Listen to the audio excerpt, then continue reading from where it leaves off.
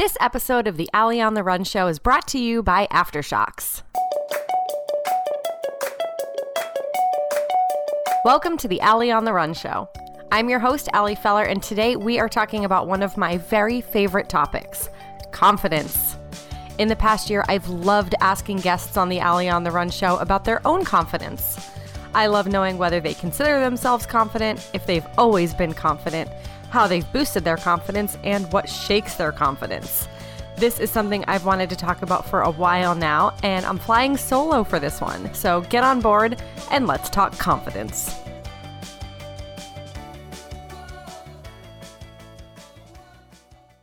Okay, so before I talk about my own confidence, I want to throw it back to episode 70 of the Allie on the Run show. My guest that day was Katie Burke, one of my favorites. She's the chief people officer at HubSpot, and everything Katie says is amazing and thought-provoking, and I'm obsessed with her. In addition to all the brilliance Katie shared on that episode, she talked about how confidence is a muscle. Here's a quote from Katie. She said, "I don't think it's something you're given. It's not that you either have it or you don't. The more you practice it, the stronger that muscle's going to get."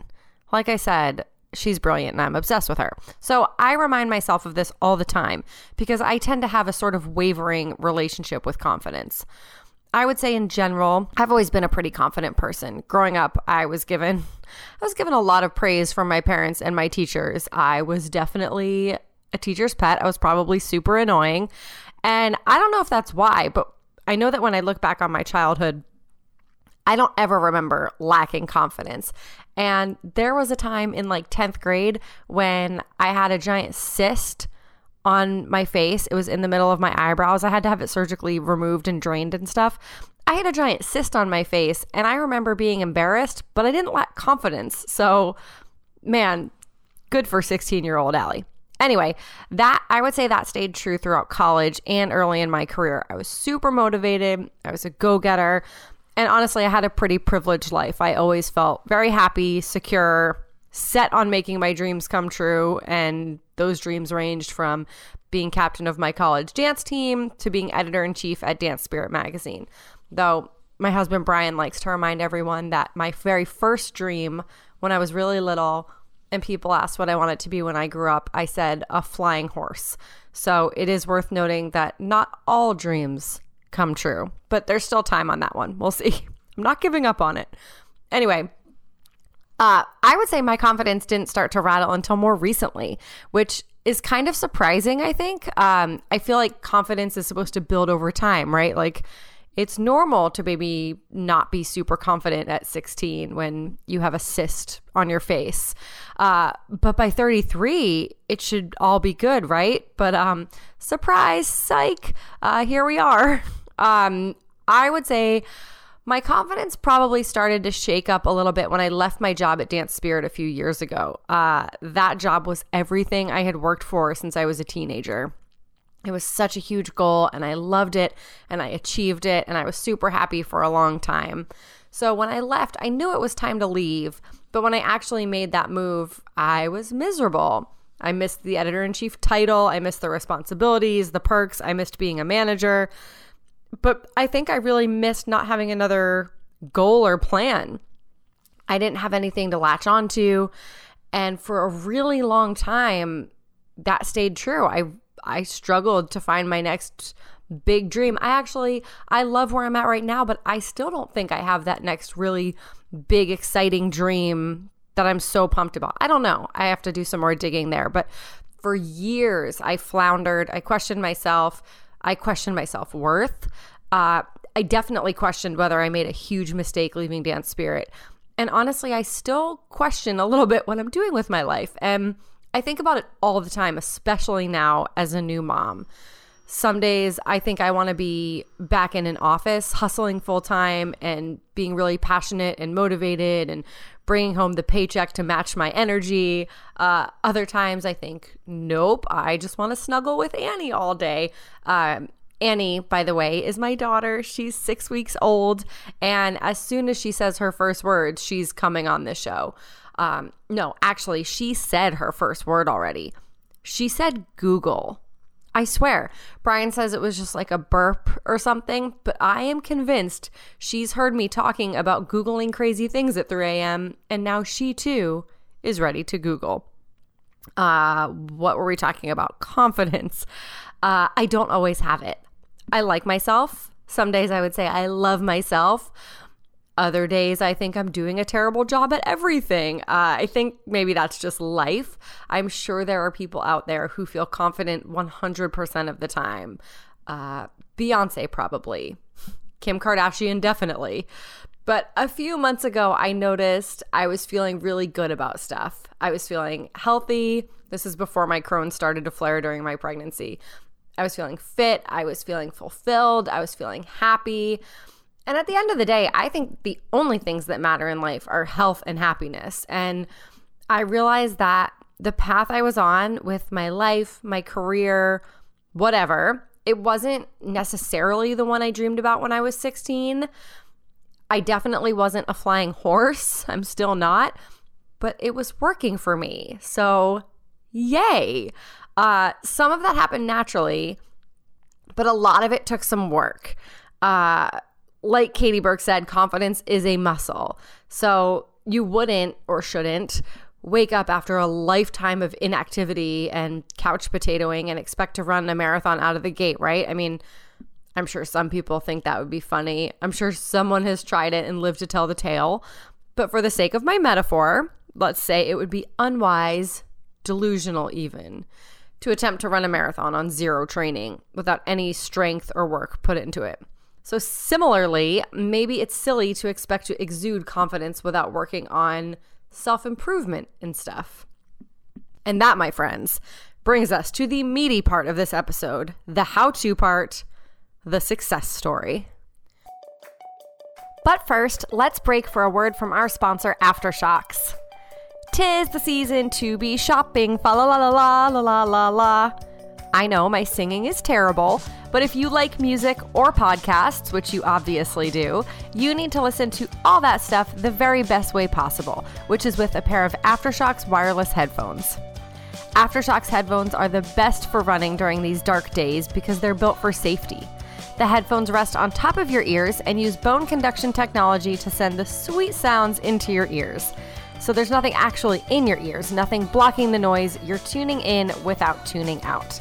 And since 'tis the season to be shopping, like I sang, go get yourself a pair. And while you're at it, you know who else probably likes music and podcasts and listening to stuff with durable, lightweight, high-quality headphones?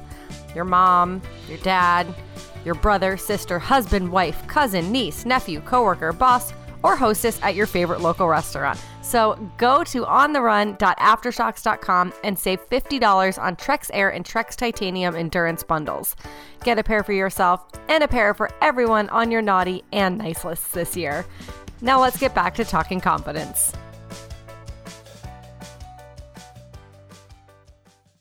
So as I mentioned, I feel like my confidence is in a pretty solid place right now.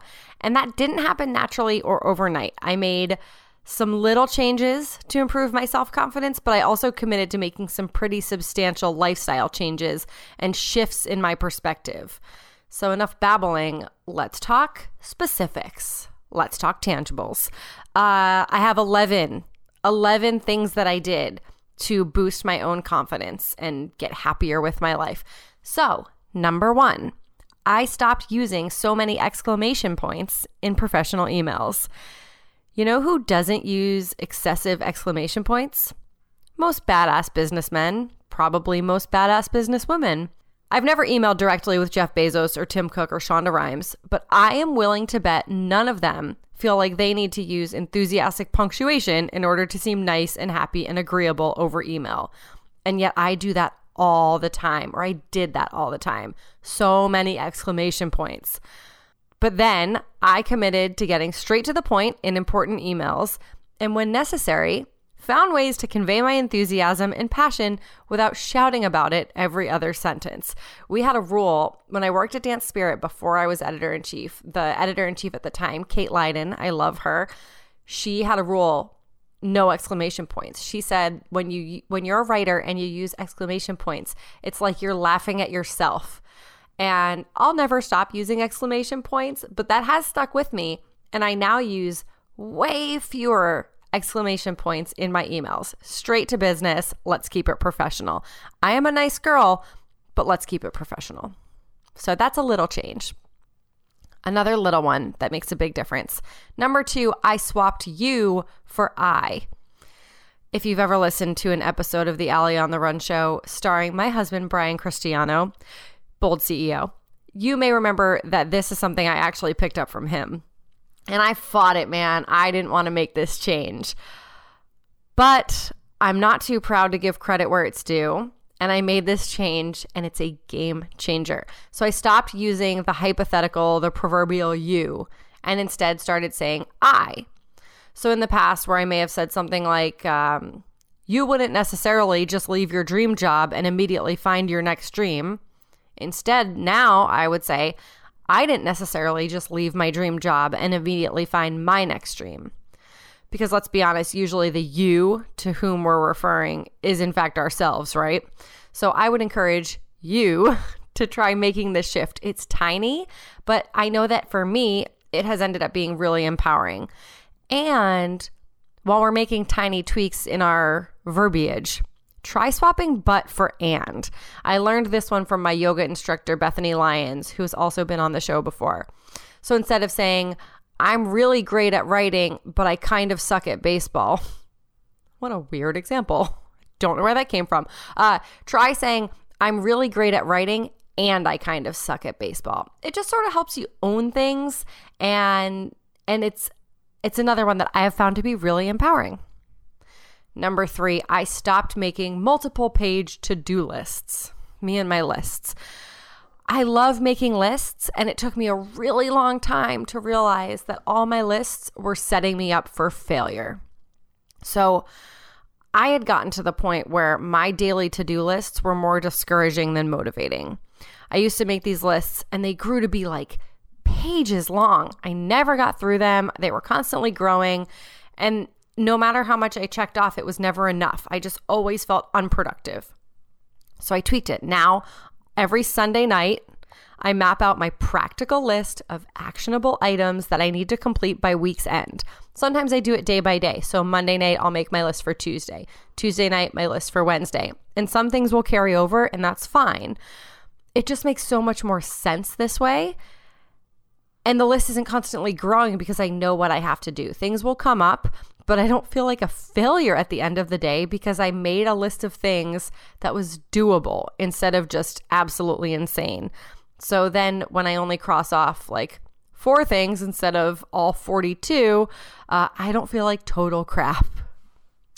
Number 4, I started writing and sharing daily reminders and affirmations. This was honestly a totally self-serving thing. I ended up sharing my stuff on Instagram stories, which I love.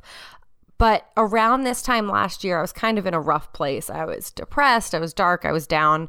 And I started writing down just on a little scrap of paper in the morning, started writing down things that I needed to hear. I've never expected to find that motivation, that kick in the pants somewhere else. I've kind of always liked to be able to find it for myself and do that dig deeping and soul searching. I'm not looking for that magical website or Instagram account or mentor who's going to give me that kick in the pants. So I knew what I needed to hear, even though it was sometimes hard to hear it. So I wrote down my own mantras every morning. And instead of saying, what's the worst possible outcome to this big thing I'm dreaming about or this crazy thing I want to try, I started asking myself, what's the best thing that can happen? And I stopped focusing on all of the worst potential outcomes. And instead, I considered all the amazing ones. And like I said, I shared these on Instagram stories, mostly just to hold myself accountable. And it worked. Those messages have stuck with me. And if you go, I'm Allie on the Run 1 on Instagram, and I have them as highlights on my Instagram profile. So you can go check out some of them. Number 5, I started asking for what I actually want. Revolutionary, my friends. At some point, I realized I had all these big dreams, but I was keeping them to myself. For example, I want to try my hand at race announcing. I love races. I love being at finish lines. And I would see other people doing it, and I would be envious, and I'd be like, I could do a better job. but I never actually put that goal out there. I wanted to do a live episode of the Allie on the Run show, and I sat on that for months at a time. I knew I could put on an awesome event, but I just sort of let that dream sit for a while. Spoiler, I eventually did one live event and then another one, and both were, in fact, pretty amazing. If you were there, thank you for coming. And there's going to be a ton more in 2019. I can't wait to meet all of you. So one day I came up with this idea. I came up with a way a particular brand and I could work together. And to me, it was this brilliant concept, and I was super confident about it. And I absolutely knew that they should go for this, that it would be good for both of us. And I decided not to waste time. I called my point person. I pitched myself to her and her team, and I didn't know if anything would come of it, but I knew for sure that nothing would come of it if I didn't step up and ask. Now, for the record, nothing did end up coming of my pitch. They didn't go for it, but I haven't tabled it. I just need to tweak it and rework it, and I'm going to do it on my own because I don't need them. Just you wait. Just you wait, from Hamilton. Anyway, as for the race announcing 2019, it's happening. I'm going for it. Okay, number 6, I cut the negativity way down. I am a very peppy, positive, psyched about life person. But this surprises some people. I'm also actually really negative and pessimistic sometimes, a lot of the time. I'm very anxious. I'm constantly worrying, like I mentioned, I'm constantly worrying about the worst possible outcome of a scenario. And I generally gravitate first toward the worst thing that can happen before I consider the best. And this type of thinking is a really great way to immediately hinder and halt all potential progress. But since having Annie, I would say my anxiety has been higher than ever. We're only 6 weeks in, and I am definitely still very motivated by hormones, and it's something I'm working on. But yeah, I cut the negativity down in the past year. Still trying to do that. Still trying not to focus on the negative or what might happen, but I don't want to waste time worrying about potential negative things. So work in progress on this one, but I've made some strides. Number 7, I stopped caring so much about pleasing people. Okay, also a work in progress because I just love making people happy. All people, loved ones, strangers, everyone in between. But I have realized that I can do that without compromising quite so much. So I am naturally really friendly. I hate confrontation. But at some point over the past few months, I've realized that I cared about being nice to people who maybe didn't care about being nice to me. I think I was worried about being a good friend to or supporting people who maybe weren't really supporting me. And I think in a lot of ways, I was giving a lot more than I was getting back.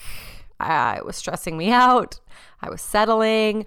So while yes, I love more than anything, I love making people laugh, smile, and feel happy, I've stopped devoting every waking hour of my life to thinking about how I can please everyone else. I would say I spend at least 1/2 of one of those hours thinking about myself and my own happiness. So work in progress, but there it is. Oh, number 8. I stopped caring about the haters. I hate the phrase the haters, but I don't have a better one. This is not my favorite topic. As I mentioned, confrontation is not my favorite, no matter how confident I may be. Over the past 8 years, which is when I started blogging, I started the Allie on the Run blog, started putting my life in the public eye, thinking that literally no one was going to read it. And then a couple people did read it. I found that no matter how passive my stance, I can always offend someone. No matter how I live my life, someone will disagree.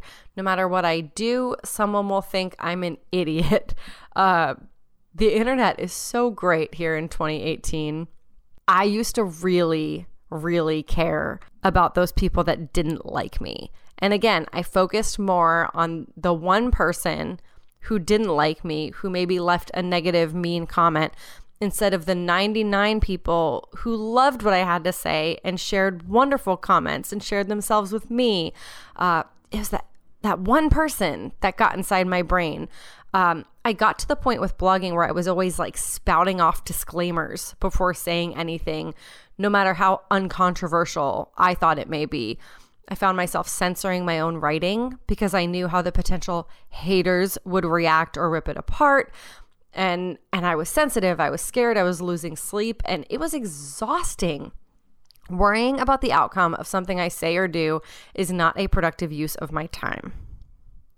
When I was in my second trimester with Annie, I decided to take a solo trip down to Florida. I just wanted to relax for a few days, and I knew that once I had her, it wouldn't be easy to just get on a plane and go to Florida for a few days. And I remember wondering about how that would look. And this was recent. This was just a couple months ago. So I'm asking myself, I'm like, do I need to clarify that I'll be working on this trip? Will I seem stuck up because I chose a nice hotel? Do I need to specify that I got a good deal lest I not be relatable? These are actual thoughts that for years have gone through my head before putting pretty much anything on the internet. And, and that's fine. I choose to put myself out there. It's fine. But turns out I have decided I no longer care. I'm proud to take a stance on certain things. And in doing so, that means I'm going to thrill some people and I'm probably going to disappoint or offend other people. To that I say, if you don't like it, don't follow it. Or if you have a different educated stance on something, let's talk about it. We can do that. I am stubborn, but I am open-minded.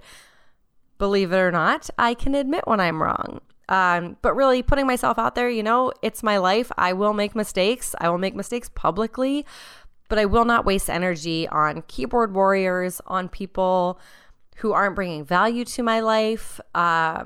It's okay to disagree. I think it's not okay to just be unkind and to be mean. And so to the one person, you're dead to me. To the 99 others, I love you. Thank you.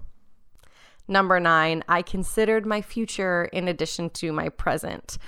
I think it's great to live in the present. I think, the phrase live every day like it's your last is a wonderful thing. Seize the day, carpe the diem. I don't disagree with any of that. I think instant gratification is a fabulous thing.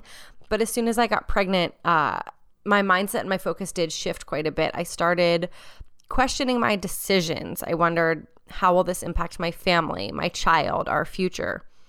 And if it won't, okay, move along. If it would affect my family, my child, and our future, then I would pause, consider what I'm doing. My future's always mattered, but I feel like it matters more now with Annie in the picture. And so I'm looking at things that I do every day, big and small, and just sort of wondering how they're going to affect my family and my life. And I think it makes me act better. It makes me kinder. It makes me more patient. It makes me more loving. And it makes me not waste time or energy on crap. Number 10. This is a good one. I stopped waiting and hesitating so much. This has probably been my greatest downfall. I hesitate. I sit on great ideas, and then I get mad when someone else has the same idea and actually acts on it. Duh, Allison. Instead of thinking about my own good ideas for so long, I probably should have done something about them. I feel like I get caught up in the weeds. I get caught up in the details. I'm always waiting until the right moment, until I have all the resources, until I find the right words. I didn't launch this podcast for like a year because I didn't have a name or a logo. A logo. Does anyone even know what my logo looks like? Probably not. It's me running in a pink sweatshirt. But ultimately, all that putting things off has held me back in so many ways and prevented me from taking so much action. It's such a waste of time. So to you, and as a reminder to myself, stop waiting, stop hesitating. Let's all make our moves now, today, within the hour. All right, and that brings me to number 11, the last one on this list, but it's a long one. I stopped downplaying my success and I started living more unapologetically. Oh, baby. All right, this is a big one for me. So I think I'll probably always be self-critical and hard on myself. People hate this about me. My loved ones hate this about me.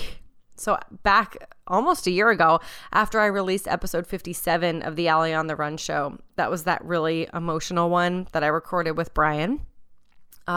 So many people sent messages saying, I'm too hard on myself. Allie, you need to be easier on yourself. You're way too hard on yourself. I know that's how a lot of people see it and how they see me. I get it all the time. Heck, my own midwife, like a week before I went into labor, she was like, Allie, you need to give yourself a break. And of course I was like, no, I don't, as Brian's sitting next to me like, thank you, someone else for telling her this. And I kind of listened. So I hear this a lot. But I want to be the best at what I do. And that doesn't mean that I expect to be flawless or perfect by some arbitrary definition. But to me, it means I do want to constantly push myself to get the best out of myself. And when Brian and I recorded that episode, the truth is I wasn't living up to my own standards. I have really high standards for myself. And I hope I always do. Everyone was telling me to go easier on myself, and I just can't get on board with that. That doesn't mean I live in a constant state of disappointment. I promise I'm not always beating myself up. But when I know I'm letting myself down, when I know I'm not dreaming big enough, when I'm not reaching my potential, when I'm not trying hard enough, yeah, I'm going to give myself a kick in the booty because oftentimes no one else will. I am so lucky that I have really amazing friends and family and internet friends and this great community. And I have a lot of people who will always, by default, tell me I'm doing a good job. That's really nice of them. But sometimes I need a little tough love, and it can come from someone I trust, or it can come from myself.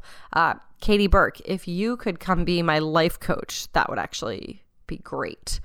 Along with all of this, I stopped downplaying my success because as hard as I am on myself, I also downplay my success and my achievements. I noticed that when I would meet people and they would say, oh, what do you do? I would say, I'm a freelance writer and editor. And I would tell them some of the great places that I write for, you know, because that's a career that people respect maybe, and they understand. I never would say, I'm the host of the Allie on the Run show. Because I was always like, oh, not everyone knows what a podcast is. Oh, you know, it's not really my job. Well, I want it to be. I'm turning it into my job and my career. I love it. I'm so passionate about it. So now when I meet people and they say, what do? I say, oh, I'm a freelance writer and editor, and I host a podcast. I'm still working on like the good pitch behind that, but I'm way less sheepish or judgmental about my successes. I'm owning them more. And that means I'm owning the big wins and the little ones. And I've started living a lot more unapologetically along the way. So that last part, the living unapologetically part, that part comes with sacrifices, I will say. Living unapologetically makes a lot of people really uncomfortable. It may make people not like you. It made some people not like me. It's been a crazy road these last couple months, and I will say being pregnant really helped me live unapologetically. I basically stopped giving a crap about a lot of things when I was pregnant, but it was really good for me, I think. And living this way, I'm a lot happier. I feel a lot more free living my life exactly the way I want. Maybe I can be a little abrasive at times, but I'm not a total douchebag.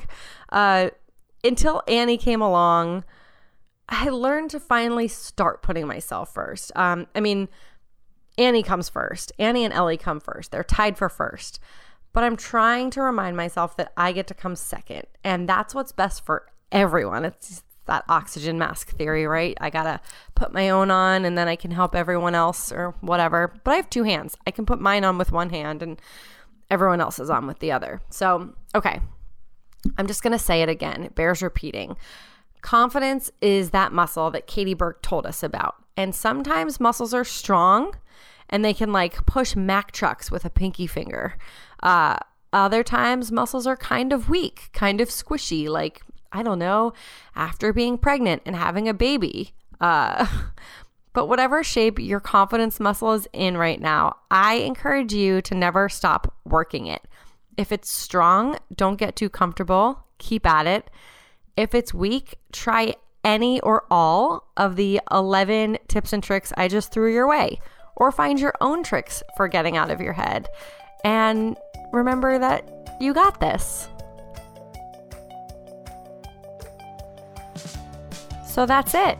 Those are some ways I've worked to make myself a better, more self-assured person. I hope maybe something in here resonated, motivated, inspired, or at least entertained. I want to know what you think about confidence. Do you have it?